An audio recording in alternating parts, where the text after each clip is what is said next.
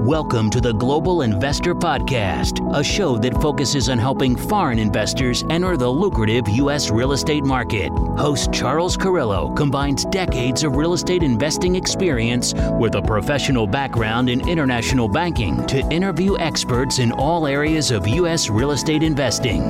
Now, here's your host, Charles Carrillo.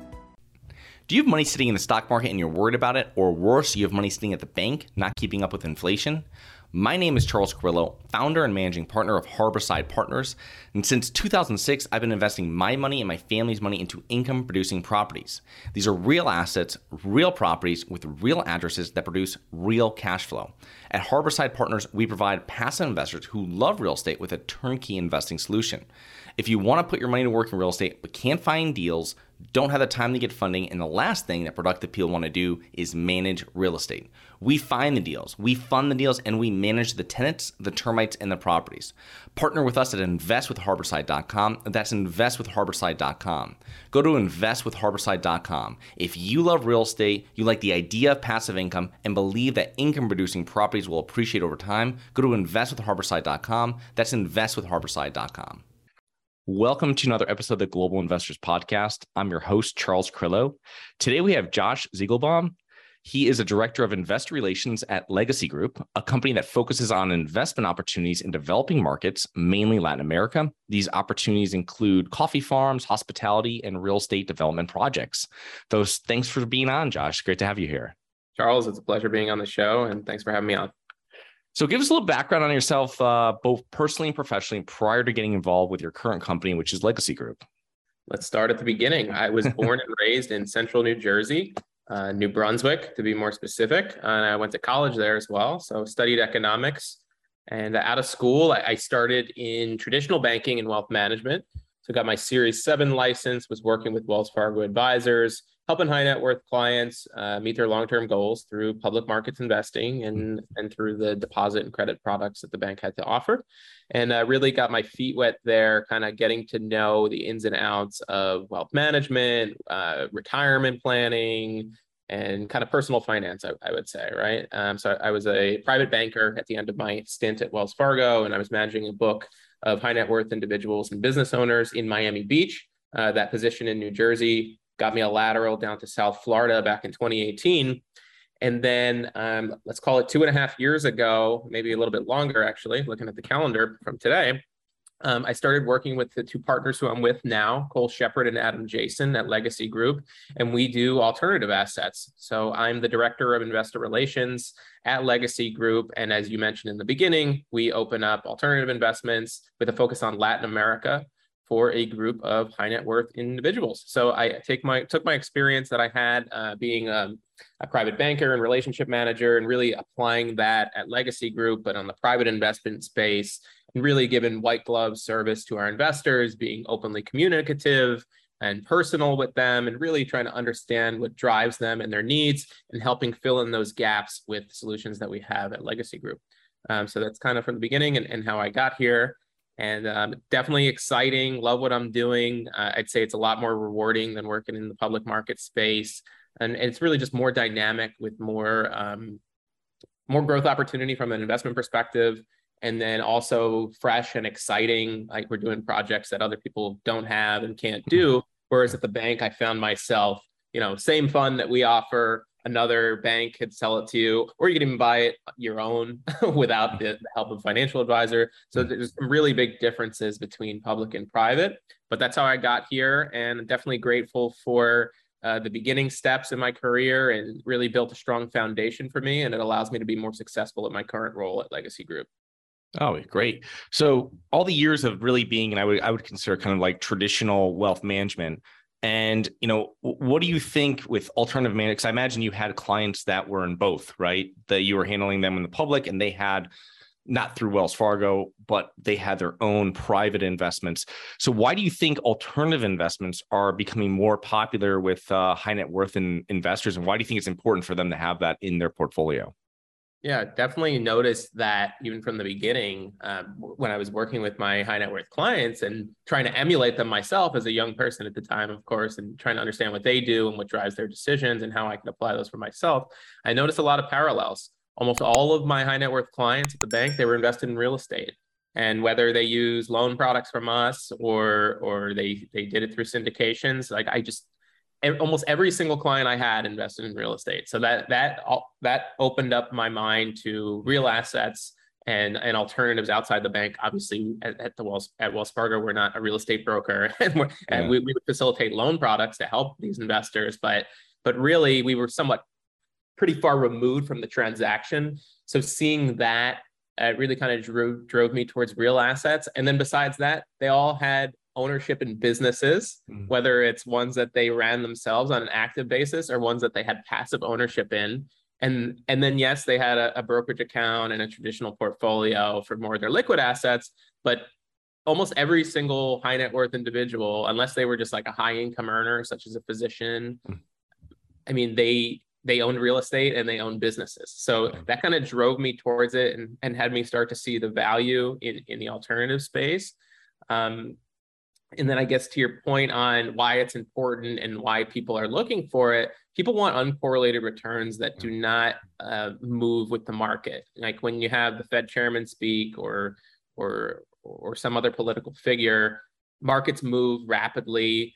And, you wake up and kind of like stomaching the volatility is too much for certain people at certain points, right? Especially in the market that we're in now with like a tremendous amount of volatility. So our investors now that are investing with us, they own those same things that I mentioned, right? They have stocks in their portfolio, they have bonds, they're heavily US focused. So it's all domestic really. They own real estate still, so they own homes, they own investment properties, they have equity in syndications, but they invest with us because they're looking for exposure outside of the US into other markets that they couldn't access. Agriculture is a great hedge against inflation. At the time of this recording, we're clocking close to 8% inflation on an annualized basis. So people are trying to, obviously dollars are a safe haven, but they want alternatives to that are not going to get eroded by inflation. They're all loaded up on real estate. Everyone's made a killing over the last 10 years since the financial crisis. So people are looking to fill in gaps in their portfolio. And I think that's what really makes what we're doing so exciting. And then, of course, I mean, from a return perspective, we're forecasting higher returns than people could achieve in the public markets. So that's another important one there. So it's a combination of returns, diversification, markets, and I think those are the main drivers of investment today with Legacy Group and our portfolio companies. So Josh, you kind of take alternative investments for most US investors to another level because you're adding in investing outside of the United States. And as I understand in my research, you guys really focus on Latin America. And I saw a lot of different offerings that you've closed and ones that you're offering currently through companies and projects in Latin America. So why is it important? I mean, why is it important and for people looking to get that diversification outside of the US where they might be a little comfortable after, like you said, the last 10 years of investing here in alternative assets, mainly say real estate, you did really well if you're invested over the last 10 years. Yeah, so people are looking for other markets because, not every country performs the same. Not every market performs the same. Just like asset classes move differently, so do different geographies. So while what goes up comes down is kind of the theory for our investors, and not that they're selling out of their real estate by any means. I mean, I'm certainly not, right? Like I hold assets here in the States, as I think you should, but there's an argument for having a portion of your portfolio into another market that's not correlated with the market here, because when you even see it in crypto and bond yields, in the equity markets, like everything's moving in tandem these days, even assets that are supposed to move opposite to one another, such as stocks and bonds. So I'm not saying that we're going to see a collapse in the US or that people shouldn't be invested in the US, but it's just important to have exposure to emerging markets or other markets. When you think of emerging markets, you typically would think of maybe Asia, parts of undeveloped Europe. You don't usually think of Latin America right away, but right now, with all the political instability and kind of macroeconomic backdrop that we're experiencing, some of that's with the war and some of it's with other things. Asia is not looking like a place to put fresh money to work right now for an investor looking to get exposure to another market. And I would make the same argument for Europe. or parts of developing Europe. So our investors they get really comfortable around Latin America, even though it seems so far and foreign to us. It becomes more attractive with these other markets kind of eroding from an investment perspective. So that's driving a lot of interest into the region. The ways in which we've made our investors more comfortable is a U.S. structure. So while our assets are primarily in Colombia through our flagship portfolio company, Green Coffee Company, we are opening that up for investors with a U.S. structure. So we issue common equity in a Delaware holding company that owns all of the farmland, all of the facilities, all the assets, and the rights to its cash flow by having equity ownership here in the U.S. So it's a way that we allow our investors to get more comfortable, banking in the U.S., investing in the U.S. We have a U.S. management team at Legacy Group from a variety of different backgrounds. I already gave you mine, but that allows our investors to get more comfortable because they're not just investing with an asset manager in Colombia, a group of Colombian people, and kind of shipping their funds away. It's a US-based management team. The two partners, one was a former SEC attorney. The other is a former corporate accountant with a Big Four accounting firm. And you heard my background, of course. At the operational level, we obviously have Colombian people working for us, both on the farms and in executive positions. So our CEO, Boris Woolner, was a 25-year veteran of Colombian agriculture before we appointed him.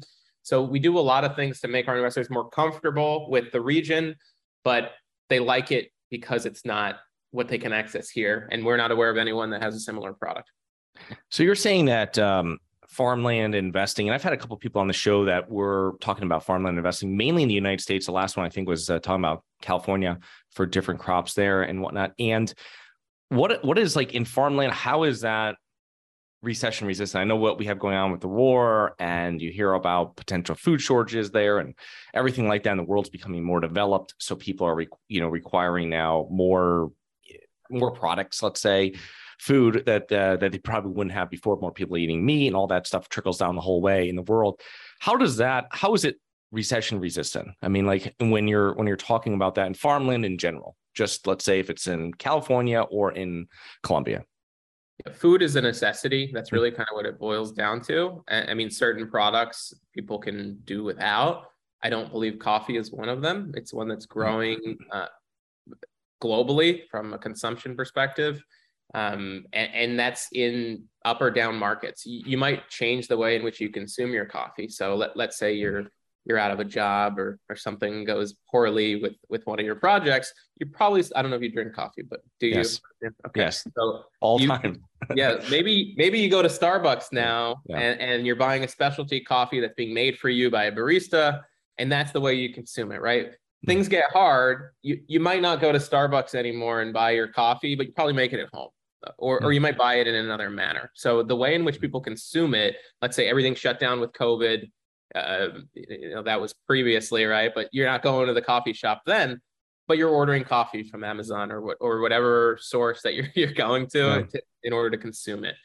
And there's more than 2 billion cups of coffee consumed per day globally, and that number is growing.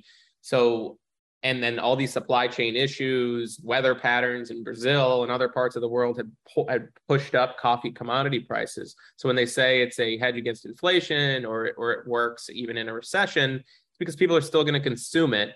And as transportation costs become more expensive, as land becomes more expensive, the commodity itself does. So as an owner of farmland, you stand to benefit with inflationary pressures. Because imagine you own an apartment building, rents all of a sudden are going up 20% year over year. You just made 20% more money owning the same assets. Same thing applies if you're owning farmland that produces a resource. If that resource becomes more expensive in time, owning the land becomes more expensive, and so on.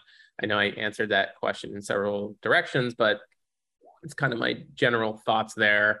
So in a downturn, long story short, people will still eat and consume agricultural products.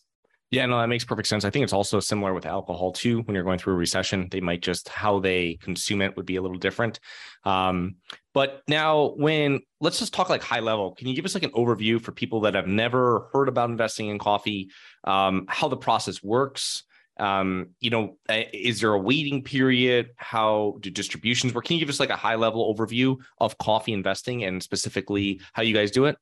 Yeah, so there's a couple of different people that offer agriculture investments as well, but they package them in very different ways than you'll find our structure. So we have a holding company structure where you would own shares in a parent company that owns all the land, all the trees. As of this recording, we have almost 7,000 acres of land controlled, owned by Green Coffee Company subsidiaries, and 7 million coffee trees and growing. So as a shareholder in Green Coffee Company, you would own a slice of this entire pie. So you would own a portion of the facilities, you would own rights to future profits. You wouldn't own a small sliver of it, right? So it's like a early stage private company investment, and we have a goal of continuing to roll up assets, continue to build out the coffee side of the business. And we're also working on byproducts. So a roasting channel, a byproduct channel where we can work to build out an alcohol product. We're modeling that out in our Series C presentation. So an investor with us would be owning shares in a holding company that is essentially a conglomerate in the coffee space, or a growing one. And it's currently the largest coffee producer in Colombia. So you would be a shareholder in this particular company.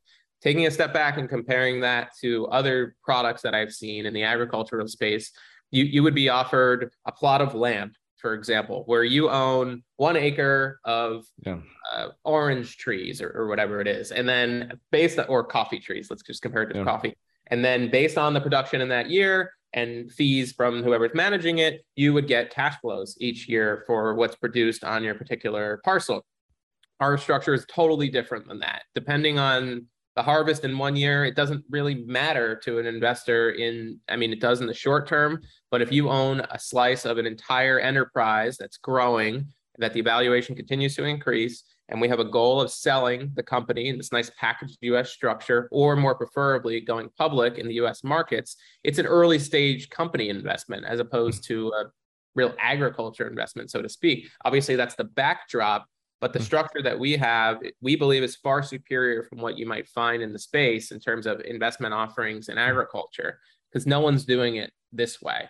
So in terms of like timing and period, coffee does take several years to mature. The coffee trees that we currently have, many are already bearing fruit. Coffee actually grows in a fruit or in a cherry form. And on the inside of that cherry is the coffee bean, but there's a process in order to remove the skin. We do that in our world-class processing facility that we have in Salgar. That's the town where we operate. We have two facilities where are essentially identical. And we process the cherry down to what's called parchment, or it's unroasted coffee. So it looks like a coffee bean, but it's a very light brown. And there still needs to be another process. It needs to be roasted. It actually needs to go through a dry mill after this wet mill, and then it's roasted. So we're at the very beginning of the chain where we take the cherry down to the raw product and green coffee, and then we're selling it in a wholesale manner at that point. So we're selling containers of wholesale B2B green coffee to end traders and buyers who are then turning it off and selling it and then roasting it themselves. So that's handled at the back end. As we go through this next funding round, which we're launching here in Q3 2022, as the time of this recording, we're going to be launching it in September. We are going to continue to build out that green coffee business, but we also have 2 other pillars we want to focus on. One being the roasted channel. So we're diligencing a location in the US, preferably in the southern states, looking at Florida and Texas right now. So we could actually not just have a holding company presence, but operational presence here as well on the roasted side. So we can go further down the value chain and not just sell it at a green coffee stage, but bring it through our own US-based roasting channel and make more margin. And then separately from that is the byproducts business. So that cherry that I mentioned on the outside of the fruit, it's waste right now. So you use the bean on the inside, but we have a tremendous amount of waste that's produced through this coffee byproduct. And we're looking at ways to monetize that. So we're planning to build an alcohol distilling facility so we can make ethanol, vodka, rum, a consumable liquor product out of what is now waste, and bolt on another vertical for our investors. So you can kind of see that this isn't like buy a plot of land, plant trees, get cash flow. It's buy shares in a company that is the largest coffee producer in Colombia, that's building out multiple verticals, that's trying to carve a path towards a profitable exit. And we're currently targeting 2026 right now for our investors. Yeah, no, that's very, very interesting because usually, like you said, traditionally you would hear, buy a plot of, I don't, buy a hectare or whatever it is I'm doing down there. And then I'm, having someone run it and stuff like this. And with this scenario, number one, I see it's less volatile because now I'm getting into 7,000 acres. So now anything I have coming off it. Number two is it's almost like an angel investment, or I guess you would say venture capital, not early stage, but it's something where there could be a tremendous back end on it as well if everything goes as planned. So that's very, very interesting how that's done. Yeah, thanks, Charles. Yeah, we would like to. It's definitely a private equity style investment. Yeah, and the returns that we're forecasting, we believe they could even be conservative, but we're forecasting 8x net returns, so an 8x net equity multiple for our investors through 2026. And it could be sooner than that. It could be a better return. I mean, it's obviously based on a set of assumptions and comparable companies that have executed transactions in the market. But we think it's a really exciting opportunity, and even being the largest producer in Colombia today, we think we're just getting started. I have one question because you have a lot of these countries, and I've heard from other people that invest in developing countries, and they would say that as that country becomes wealthier, and Colombia definitely has become wealthier over the last decades, and this is helping them, which is great for the people. But it's also that do you see that with labor going up in cost in the sense that it doesn't make sense anymore, or does it have to go very high for it to be? You know what I mean? To change returns or anything like that. Does that make sense? So do you mean like if labor continues to rise the cost, then would that make the returns the same as? Right. Yeah. What I'm saying, yeah, exactly. So what I'm saying is that you have it when you're in developing countries, like say you're making t-shirts and you go to one cheap country, then you go to another cheap country, another one. And as they get wealthier, you're moving your production. You know what I'm saying? So I'm saying this, obviously you can't move, trees and whatnot, but I'm saying is there as Colombia, as Latin America gets wealthier with more money coming down there, expats, investors like yourself and your company going down there, do you see that labor costs, let's say, are increasing faster than what we'd see like regular inflation here? And that's, you know what I'm saying? And then is that how that's going to affect, say, 8 years down the road? Obviously this is not happening this weekend. You know what I mean? Like, 8 years down the road is what we're talking about for a time horizon, or 6 years, what you were saying. But yeah, so we don't see labor costs rising at a rate faster than you're seeing in the US. So inflation is not going through the roof by any means. Now, while the country we believe is doing well economically, we don't see the cost to pay employees getting even close to what you would have to pay someone in a developed country like the US. And even if it did at that point, adjusted for inflation, the US would be, of course, higher. And then there's other things. It's not just the labor, because I know your t-shirt example was just an example, but the product itself is grown there. So the climate here in the US does not allow coffee, specialty coffee to be grown in the manner. And so I don't think that in the next 8 years or 6 years, whatever the example was, that it would become less attractive. If foreign investment continues to flow into the region, which we are seeing a lot of it, I would say assets would become more expensive. So the land would become more expensive. The labor would probably become more expensive as well. But as an owner of 6,000 something acres, if more foreign investment comes into the region and then prices are going through the roof, I'd say that's a good thing for someone who's early, because we believe we're pretty early. We were early on in the boom, at least in the country there. It'd be great for you guys. It'd be great for your investors, and then definitely great for the people on the ground there in Colombia that you're helping with adding jobs and building some wealth for themselves that's consistent.